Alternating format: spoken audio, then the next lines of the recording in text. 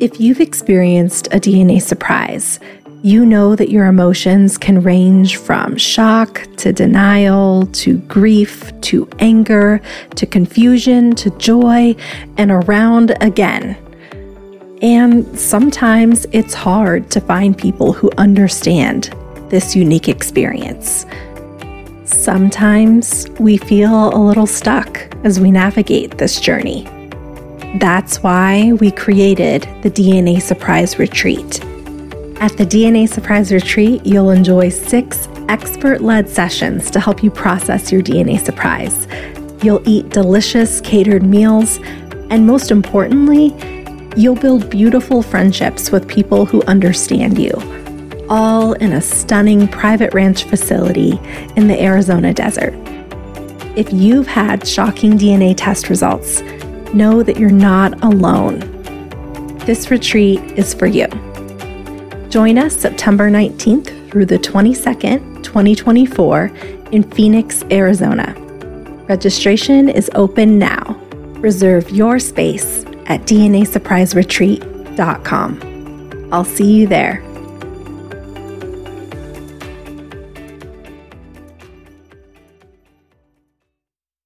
He said it didn't matter. I was expecting rejection. I was expecting him to be like highly upset. He was just like, it doesn't matter. He goes, that is a technicality. And him and my uncle kept saying it. It's a technicality. And I just kept thinking, but it's not a technicality. All my medical is wrong. All like I kept thinking of like the different things, like everything is wrong. And they're my family and I love them, and that won't change. Like I will always be there for them. They're my family. But I have this other family that I hadn't known. Imagine spitting into a tube, sending off your DNA, and unknowingly turning your life upside down. For me and thousands of others, this is our reality. I'm your host, Alexis Auerselt. In July of 2021, I discovered that I am an NPE, someone who has experienced a non-paternal event. In other words, my biological father isn't who I thought he was. This podcast shares the journeys of people who were shocked by a DNA discovery, mostly through modern DNA testing. We're telling the stories of NPEs, adoptees, and donor-conceived people and their families. This is DNA Surprises. NPEs come from all backgrounds, but all too often, the stories we hear involve childhood abuse. In this week's episode, Bianca shares her difficult journey to finding out that she is an NPE. First, a content warning. Bianca's story includes discussion of drug use, rape, and childhood abuse, and is not suitable for all listeners. If you or anyone you know are a victim of rape or sexual assault, please call the National Sexual Abuse Hotline at 1-800-656-4673. I've also included drug and child abuse resources in the show notes. Thank you for sharing your story, Bianca. Okay, I am Bianca Ramos. I am from New York, and I am 33 years old. So I was born in Wayne, New Jersey, and my birth origin was weird from the beginning. So I don't have a birth certificate father. I have a father who raised me, and that's how I put it as always. When I was born, my mom was still legally married to her ex-husband. And they were separated, and he had moved back to Puerto Rico. They weren't together, but because she was married in the state of New Jersey, I couldn't have the father who we thought was my father's last name or him on my birth certificate. So that kind of peeved my dad. And I'm going to call him my dad, and I'll call the other one my biological father. I peeved my dad a lot. My mother was a drug addict, so they never lasted. I'm actually one of 6 kids, and we all have different fathers. Mm. And my dad had met my mother, my biological mother, when she was 3 months pregnant with my oldest brother, then had my brother Jason, and then had me. In between that time, she was cheating.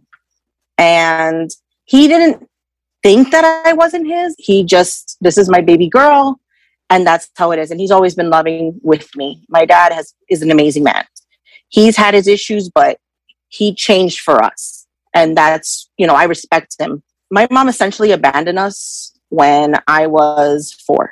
Well, me and my older brother went to live with my father. We'll call him Jay. So me and Jay went to go live with my father. And my brother M went to go live with my grandparents. And we were separated, which was heartbreaking. And the day that we were separated, my older Jay, was screaming and kicking in the car. I want to see my brother. I want to see my brother. It was trauma from the start. So my whole life from the beginning has been trauma because we were separated. And then my mom abandoned me. It's like, it never stopped. Mm-hmm. In first grade, I'll put this way. In first grade, she showed up again. And when she showed up again, she had my little sister with her. So my little sister, I'll call her S. My little sister S, she blonde-haired, gorgeous little baby. But I felt some type of way though. Like I was like, you didn't want us, and now you have this little baby. Like, what is going on? So she had the first 3. Yeah. M, Jay, and then you. You and Jay stayed together to live with your dad. So me and Jay stayed together to live with my dad. M went to my grandparents. Yeah. Okay. Yeah. And at that time, did you believe that you and Jay had the same dad? I did. I was still little. So for me, it was, that was my daddy. That's all I knew. Mm-hmm. And I didn't question it then. It wasn't until I was 11 years old. My mom re-entered the picture again. And we went to North Carolina because my brother M, my oldest brother, had moved there with my grandparents. And we went for the summer to see my mom. She was doing great. She was off drugs. She seemed to be great. She was working for an auto parts store as a manager. We were like, yay, mom's doing well. We were so happy. And we were so grateful to see my brother, our grandparents. The next summer, a little before the next summer, my mom calls us. She's getting married to S's dad. And we were like, okay, great. She wanted me to be a bridesmaid. And, my brother's a part of the wedding. We felt so happy for her. Like she was changing, cleaning up her life. That was also the summer that I decided that I wanted to live with my mom. And my dad didn't take that very well. He basically just said to me, I don't agree with this.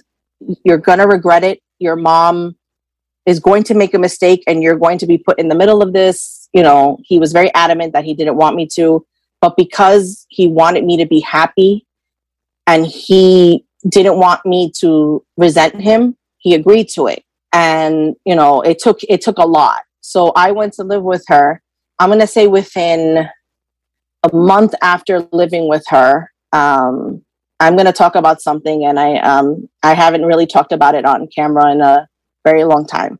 Okay. So I came home from school one day, and my mom was at the table with 2 men, and there was a pile of drugs on the table. And she tells me, "Why don't you go to your room and start your homework? And I'll be there in a second." And I was like, "Okay." So I went to do my homework. I changed. I was in pajamas. And she comes into my room and she says, "Hey, I want to talk to you about something." And I said, "Okay." So I sat with my mom and she says to me, "You're very pretty and mommy needs you to do her a favor."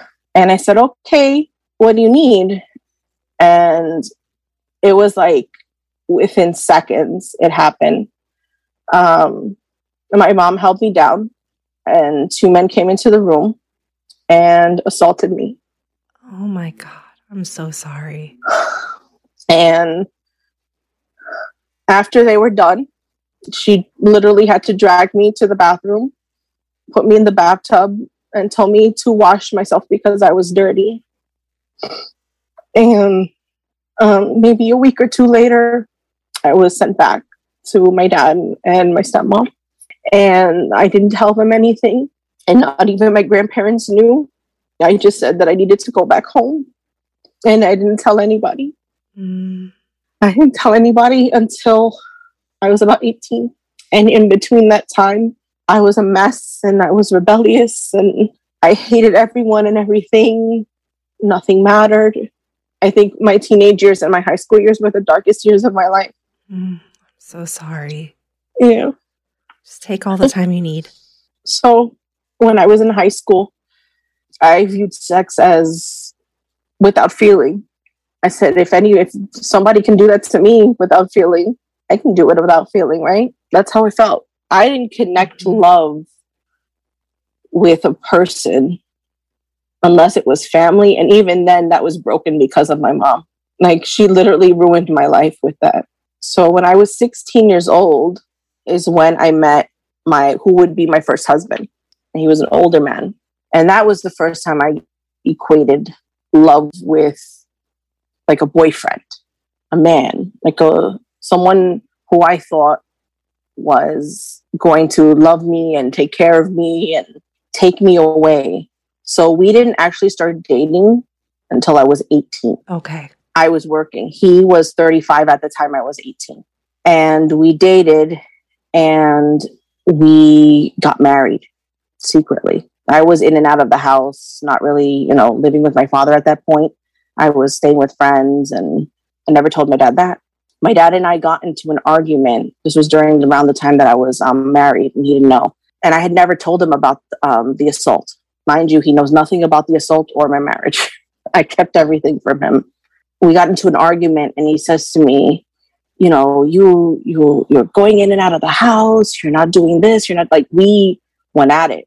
So I wrote him an email. I don't know. AOL was the big thing at that time, explaining everything, the assault and how I felt and why I was so bad all those years as a teenager. And I've never seen my dad cry, not even at his brother's funeral. I've never seen this man cry. If he did, he went to the bathroom. He broke down and he kept telling me, why didn't you tell me? Why didn't you tell me? And I kept telling him, how can I tell you that? I thought it was my fault. I literally thought I was a piece of garbage as a kid. Like, those are the years where you're supposed to be thriving. You're going through puberty. You're figuring out who you are. And I was just trying to figure out when I was not going to be destroyed anymore. Yeah. So we were okay for a while. My dad and I, during that time, had a really an on and off relationship as well. My stepmom and him were going through a divorce. And eventually I went through an annulment with my first husband. And it was because he was physically abusive. It's a lot that I went through.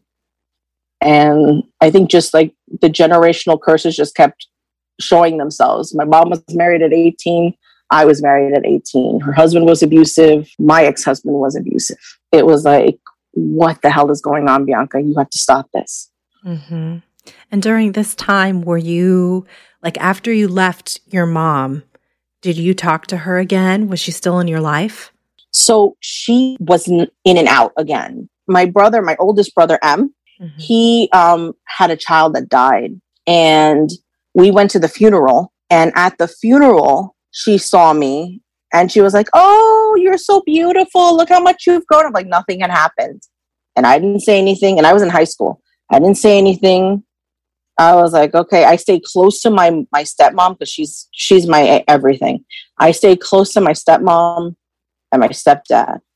And I was only hanging out with like my brothers and my little sister if I, got a chance, or my grandparents. I was trying to avoid her at all costs. Okay.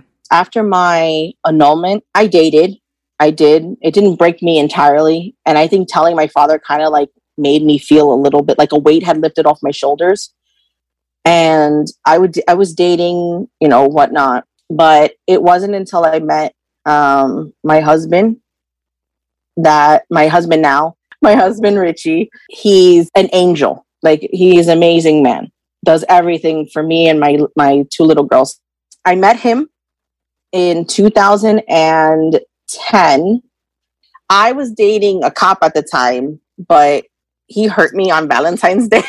So Richie swooped in and he started talking to me, and we went on our first date on March 6th of 2010. 2 weeks later, I met his parents. 7 months later, I was pregnant with my daughter, Emily. Wow. And yeah. And then in March of 2011, only a year after, I was married again to Richie. I mean, that was the happiest time of my life. Mm-hmm. There, right? Like at some point, there's many more happy, but like that moment, I had a man who loved me, a man who cared for me. I was having a little girl and I was like, oh my God, I'm going to be the opposite of my mother. I'm going to be the best mom I can to this baby. That's the only thing that was on my mind. Her first birthday comes around and I had started a new job that Monday. So that weekend was her birthday party. So Monday, Tuesday, on Wednesday afternoon, I get a Facebook message and it says, hi, my name is so-and-so and are you Lourdes's daughter? And I said, yeah, I am. I wanted to let you know that she doesn't have much time and that she's dying and she wants to see you. I said, what? Wow. I said, a Facebook message. So I wrote back to her and I was very frank. I said, listen, I haven't spoken to my mom in years and she is not somebody that I want to speak to. I'll talk to my brothers and if they want to go see her, God bless. So she wrote back, okay.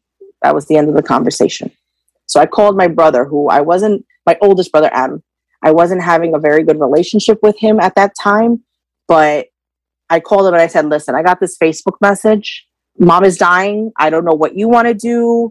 I don't want to see her. If you want to go see her, it's okay. You can tell Jay as well. And he said to me, no, you are going to do what laundry you have to do tonight. You are going to make plans. You are going to tell your job that you will be out for the next 2 days because we are taking a trip to North Carolina and we're saying goodbye and we're saying what we need to because if you don't, we are going to regret it. And I was like, wow. I had to think about that and I said, yeah, you're right. We're going to regret it. So I told my job that night. I spoke to my husband and I said, listen, tomorrow after work, I'm driving to North Carolina and I have to see my mom. And he was so upset. He was upset because he knew she had hurt me so much. Right. He's being protective. He didn't want me. Exactly. He was so protective of me and I love him for it. But I always say, if you are not from a situation of trauma, like extreme trauma, you can't understand why this needs to be done. Mm-hmm. And, we cried and, he was just afraid. And he understood after the fact that he was like, listen, I understand. You have to do what you have to do. So I packed a bag. I took whatever money I had with me. And the next day, my aunt picked me up and drove me to New Jersey to meet up with my brothers because they had met up together. And we drove to North Carolina. I called it the road to perdition because it was basically one of the most solemn trips that you can take. So we get to North Carolina around 7 a.m. And my brother said, we have one or two options. We can rest, get some sleep, be prepared, or we can just pull off the Band-Aid and go see her right now. So let's pull off the Band-Aid. I don't want to prolong it any longer. So we all took showers, got ready, and drove to her house. Now, little disclaimer, my mom was dying from complications of AIDS. Okay. She had HIV when I was in high school. She went through years. I mean, the woman died she died in her 50s, I think, with no real help and just taking drugs and sharing needles and, not caring. And the fact, I swear she has an angel watching over her for all those years. And when we walked in, two brothers walk in first and they're like, she goes, oh, hi, how are you? I walked in and I am the spitting image of my mother. I look like my mother. And she looks at me and she goes, oh my God, it's like looking in a mirror. And we sit down and she's talking to me about insurance paperwork because I was working for an insurance company at the time. She's like, do you think you can help me fill this out? And I'm looking at her like, what? No. Like we literally had to tell her point blank, Mom, you're dying. Did she not realize that she was dying? She was oblivious and in her own little world. And while we were there, I told her, we kept telling her, like, well, my first thing was, you're my mother and I love you for bringing me into this world, but I hate you. Like, I literally have disdain for you. You had 6 children that you didn't care for at all. And her response to me was, oh, but you had your father and your stepmother, so you had a good life. I was like, that's not the point. The point is that you decided that drugs were more important. And I understand drugs is a sickness. People are addicted. I get it. But I know many people who have done the same thing, who have and I went off on her. I said, I did have a good life with the parents that I had. But you are my mother. And you are supposed to be a mother. And you chose not to. And then you sit here with no remorse. Who does that? I had a little sister who was adopted outright from the womb. Mm. So it's like, we are all displaced. Yeah. And she didn't get it. Like, she couldn't get one remorseful feeling from her body. I was like, I don't want to do this anymore. I kept calling my aunt, my dad, my stepmom, my husband. I was a mess. I kept running in and out of the house. I was a mess. I think my oldest brother, M, had to stop the conversations. And he literally said, I've made peace with the fact of who you are. We're going to go, and this is the last time you're going to see us.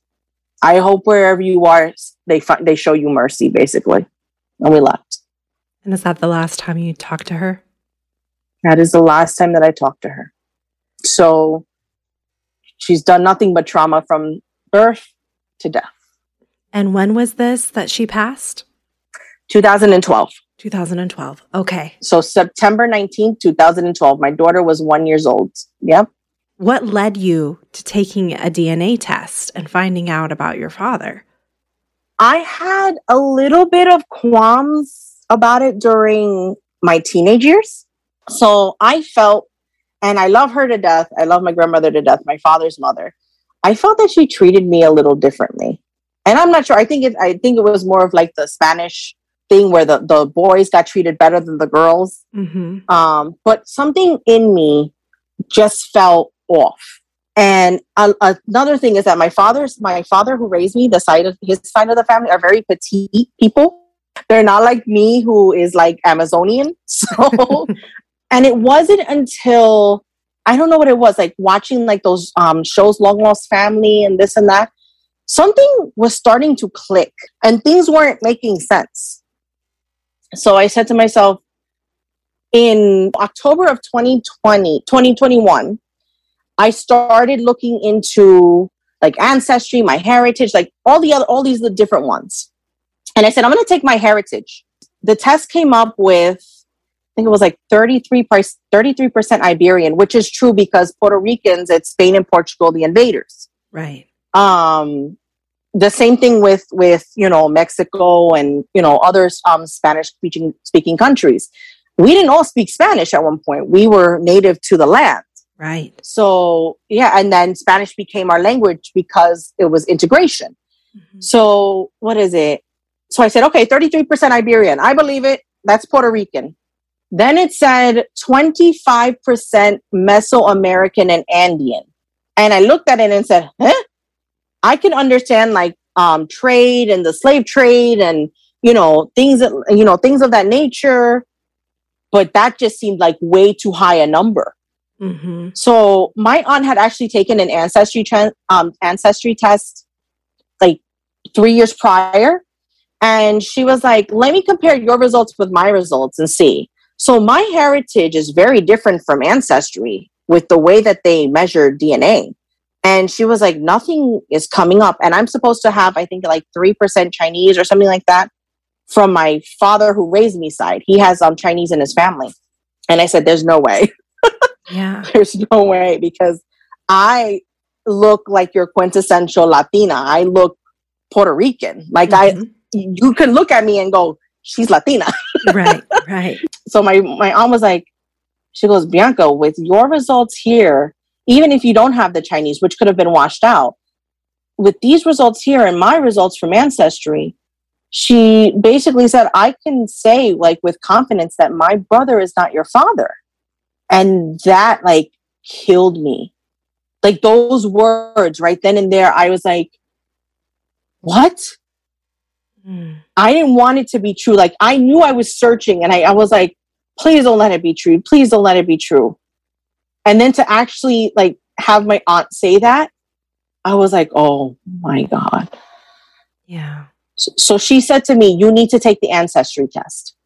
You need to, because that'll confirm basically you, like I'll probably show up as your DNA matches. And I'm like, let's see, because I just think that I thought my heritage was wrong. You know, my heritage is wrong. My heritage results I got November 12th. I ordered the test for ancestry right after, and I got it in the day before Thanksgiving. I took the test, I put it in, I told my father-in-law to mail it. My father-in-law went to go mail it. Do you know that they lost the test? Oh my gosh. So I had to take this again after waiting so many weeks. So I went to go take it again. I ordered it, I took it, and on March 3rd of this year, I got the results. And I started looking down my ancestry, not the matches first, the ancestry results, like the actual DNA measurement of cultures. And it had the Spain, the Portugal, it had indigenous Puerto Rican, which was a high percent. So I said, that is probably what the Mesoamerican and Andean, because they're measuring indigenous DNA. Right. So I said, okay, but I don't think that what they don't understand is that Mesoamerican is separate from Taino. Like, I don't think they have the capability to separate that. She's Latina, so we're going to put her into this category. That was my thinking of it. And I said, listen, that's fine. You know, if that's how they measured it, that's okay. So I was like, okay. I keep looking down. I'm like, okay, it seems like I'm pretty much what a Puerto Rican is supposed to be, a mutt. I got it. Yeah. I got it.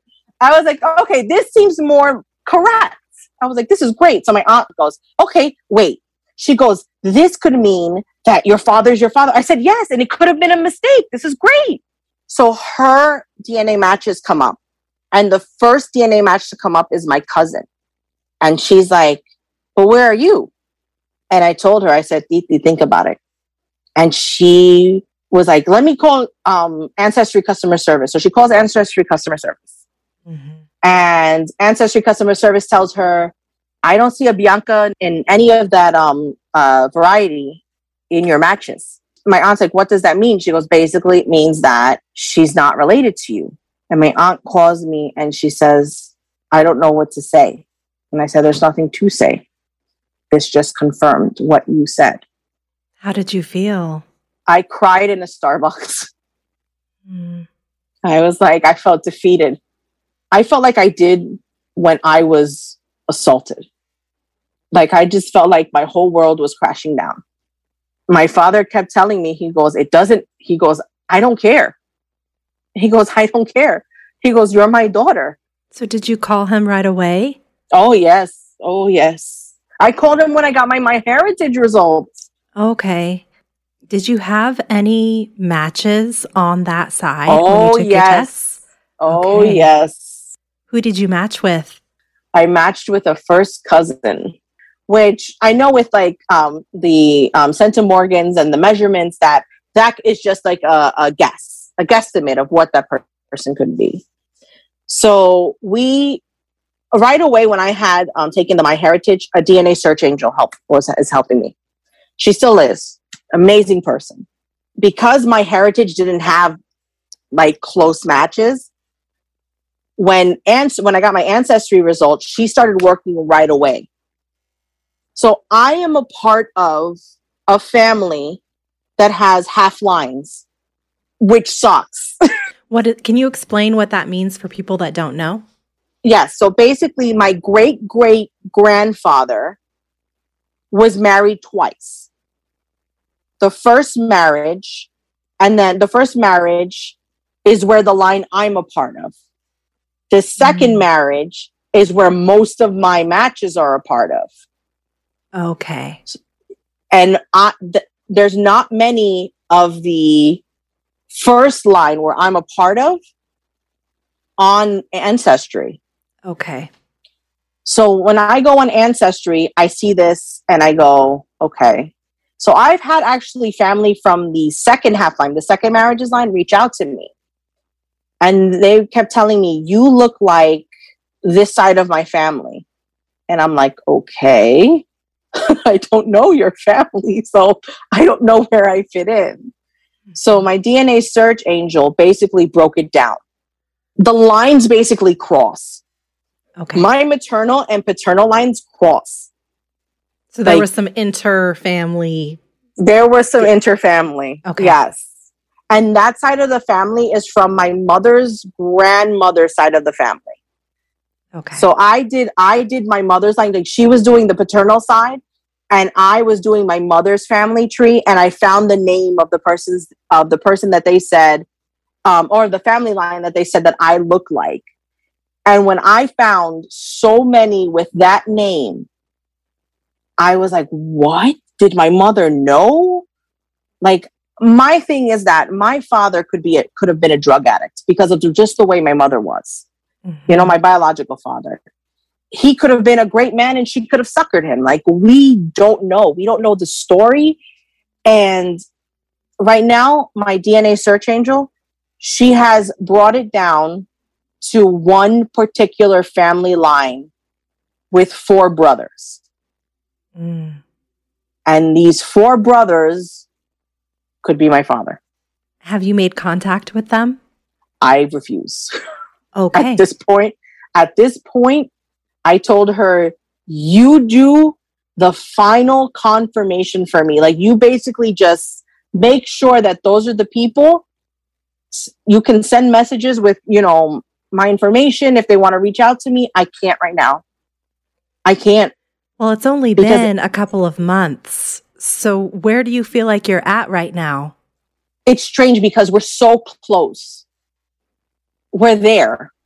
It's like staring at us right in front of our faces. And I just feel like I can't handle right now another parent rejection. Yeah. Yeah. I can't do it because I still think, like, if my mother could abandon a 4-year-old, why the hell is a father going to want a 33-year-old? Mm. And it makes no sense to some people that are listening to this who have never been through it. But I just feel like I'm going to be rejected again. And I thought I could handle that because I was like, listen, I have my father, I have my stepmom, and it is what it is. Like, I have my family, the family that loves me. But you still feel like that little girl. Mm-hmm. And I know a lot of, like, even men who have found out about this feel like those children again. Like, you feel rejection. Yeah. And you say it's not going to hurt, but it's going to hurt you. Mm-hmm. And you don't know how you're going to handle that. Yeah. Well, it's still so recent. It's so recent for you. Yeah. A lot of people with more experience in this recommend waiting, and taking the time to process as much as you can. Yeah, because I just went from finding out the results to an instant search. Like, and I said, listen, if this is what I have, and I'm the type of person that when I put my mind to something, I do it. And I'm going to find out the truth. And I literally have now told, like I said, my search angel and my family, I was like, I can't do it anymore. It is seriously weighing down on my mental health. Like, I'm noticing it with my children. I'm noticing it with my husband. I'm noticing it with, like, just myself. Like, what do you mean by that? Like, I'm a different person. Like, just, I have been, like, just mentally and physically tired. Mm. Now that you know that it could be one of these 4 brothers, did you do any digging on the back end to just see who they are and learn anything about them, or are you staying away from it entirely? So I did. I did. I Facebooked them. And I Facebook searched them, not Facebook them, but Facebook searched them. And one of them looks like a normal, happy guy with a wife and kids. And the other two that I could find pictures on, I'm telling you right now, I hope they're not my father. I feel bad about that. But I knew going in here that they just look like they're bad. What do you mean by that? You know how they say, like, you judge a book by its cover? Right. Like, one of the pictures that I saw of this guy, like, you could see by his face that he had been through a lot in his life. Like, he had been through, like, I don't know, it's because of my mom. Like, I could tell when a person was a drug addict. Yeah, you've been exposed to it. Exactly. Like, one of them, I think, is the father. And I was like, oh God, if this is him. He just looks like he's been through it. And what about him or your research has made you believe that he could be it? What is it? Because of the family line. So basically, we spoke to a person who was like a fourth cousin, but who grew up with those brothers. And she's very sure that one of them is the father. And the only reason why is because my DNA search angel has been like going out and messaging like as many close relatives as she can to get like little bits of information here and there. She's been actually amazing. No one's been like rude to her. They've been very helpful with family information. And I didn't know that like a lot of people on my paternal side are NPEs. Before this, I didn't think this was as common. Right. And like, you know, you had that like naive thinking like, oh my God, like how many could there really be? And then, you know, you read the statistics and you're like, oh my God. And I was cracking up because I said, well, in Hispanic families, that's very common. Right. Where people raise somebody else's child. Yeah.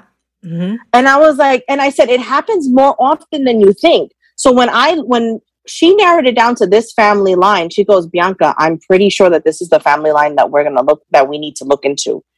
And I was like, holy crap. I could find him by the end of the month. What am I going to say? And do I even want to like do this now? Like you have all these emotions. And if you're new to this, like me, it's like, do I still want to continue this? Like, I feel like I'm hurting my dad. And I feel like, you know, my family's going to think of me differently. Like, how could you do this to your dad? They haven't been. They've been very supportive. That's what I was going to ask what is your dad's reaction to you searching for your biological father? He asked me anytime I speak to him, he goes, have you had any developments? And I said, no. He goes, okay. He just knows that I need medical information, especially because I suffer from a lot of things with like my ovaries and stuff like that. And my mom had 6 kids and popped them out like it was nothing. And I have no real medical history on her.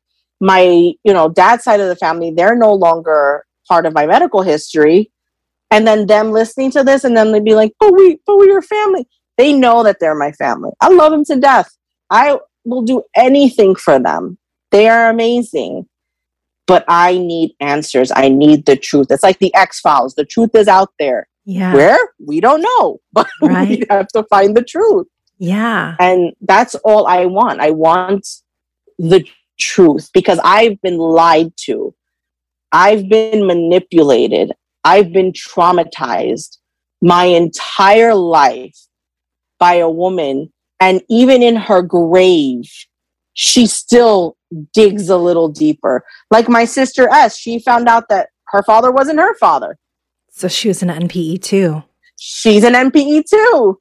Have you been able to connect with anyone from your biological family? You said some people reached out. Yes. And said that you look like, have you built any relationships? So 2 second cousins, and they actually live in the next town over from me. Oh, and wow. I had no idea.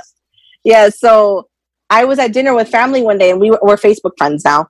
And she says to me, "You're in my neighborhood." And I said, "I thought you lived in the Bronx." She goes, "No, I live in, so and so." I'm like, "Oh my God." And she said, "Yeah, for the past 30 years. I was like, "¿Qué? Like, what? So we haven't met up yet, only because it's been so crazy for me. It's hard. Even if you live in the next town over from me, like I am so busy most of the time that I think the next thing that I'm going to have to say is we're going to have to video message each other because I can't. Yeah, and just kind of start somewhere. Exactly. Because listen, it's beautiful to find people that are your blood. It's beautiful. You want to have that blood connection. It was also very daunting too, because it was like, I could have known you, Mm-hmm. And my grandmother used to say it best, that my mom was like a ball of yarn. And every time you unraveled, something else popped up. Mm. What are your feelings about your mom today? I thought I forgave her a long time ago. And everything is like a fresh wound that opened up. And I just have I think I'm numb right now. Yeah. I'm numb. What has been the reaction of your family? I know you said to your dad, nothing's changed. What about your siblings? I mean, my brother M, we found out that he never knew who his father was to begin with, but he's also doesn't know, like he was told that his father was one thing culturally, and he was another thing. So still in the Hispanic race, but he's another thing. So he was told his father was Dominican and his father's actually Cuban. Okay. And he just told me, "Bianca, you have to do what you have to do, but I don't want to know anything about anybody." He doesn't care. And then my older brother, Jay, we don't have the best relationship at all. And we don't talk very often. And I love him, and I want him to be happy. And you know how they say you have to love somebody from afar? Yeah. Yeah, I have to love him from afar, because I can't have more drama in my life right now. And then my sister S, who found out about that, she was an NPE. She just said to me, "Girl, do you do what you have to do?" And my littlest brother, he's in his own little world. Yeah. We don't really talk. We don't talk much. It's not because we don't have a relationship. He's just in college and doing his own thing. And we didn't grow up together, so we're not as close as, like, let's say the older siblings are. And then I recently found my adopted out sister, half sister, on Facebook, and I refuse to reach out to her because I want her to be happy. I don't know if her parents have spoken to her about where she comes from, because you can clearly see that she's Latina and she's mixed in with a Caucasian family. So okay, yeah, I don't know if she was told anything. Yeah, but I won't say anything, because I'm going to be very honest with you. I'd rather her parents tell her, because it's not my place to tell her. She doesn't know who I am. And I'm not going to spoil a surprise, like spoil that and be like, "Hey, I'm your sister." And her go, "What?" Right. I don't want to do that to her. Plus, she's 17 years old. And until she's 18, I couldn't do that to begin with. She's probably happy, and she doesn't need to know about all of this right now. She doesn't. And she looks like she's going to college. And what have you been doing to process all of this? I mean, this is very fresh for you. So how are you working through it? Writing. I just wrote my autobiography, and I put it all down on paper. So I just, like, when us talking right now, it's just a synopsis of everything that has happened. The book has everything. Yeah. And it's called Secrets from the Grave. And when I wrote that, it was the most therapeutic thing I've ever done. Just having it written down. For most of my life, creativity was like my outlet. So I'm a makeup artist on the side, and I have 2 other businesses. So I keep busy. And I think like me keeping busy and not thinking about it was working for a while. But I really think that I'm going to go with the therapist route because it's just been a lot. Yeah. A lot of trauma in your life. Yeah. So, and my husband's been a great support. I just think that like me sitting down, having this hour or whatever to myself with a therapist will really like give me clarity and just weight lifted off my shoulder. Mm-hmm. Well, please, after this, send me the link to your book and I'll be sure to put it in the show notes for everyone. What advice would you give a parent who is keeping a DNA surprise from their child? Tell your child when they're a teenager. I'm not going to say because it's a lot for a little kid. It is. It's a lot for a little kid. But please tell your children early enough that they don't go into adulthood traumatized. It's too much. It really is, especially when you have like families and stuff. It's too much. Be honest. Because at the end of the day, with the internet and all these DNA tests that are coming out, and there's more, this is not the end of them. Your child's going to know. And when your child asks you before they take that test as a joke, maybe sit them down and tell them. And what advice would you give someone who just discovered that they're an NPE? Breathe. Because this journey is long. It does get better. But at the beginning, you're going to feel hopeless and you're going to feel like everything's falling apart. I would say I wish that I didn't search as fast. I wish I didn't start the search as fast. I wish that I took time to process the information, because finding out like just little things here and there, it's daunting. It's just a lot thrown at you. So breathe. Take a second to grieve. Don't let anybody tell you that what you're feeling is an inadequate feeling. It's not. You have every right to feel the way that you feel. And if you need to talk to somebody, please join all those support groups because they have been a godsend. Yeah, there are a lot out there on Facebook and things now. Yes. If you can't talk to your family, talk to a therapist. Talk to somebody with an unbiased opinion. Someone who doesn't know. Because sometimes talking to somebody who doesn't know and getting your perspective and their perspective, it helps. Yeah. It does. It helps. That's great advice. Well, Bianca, thank you for your vulnerability and sharing your story.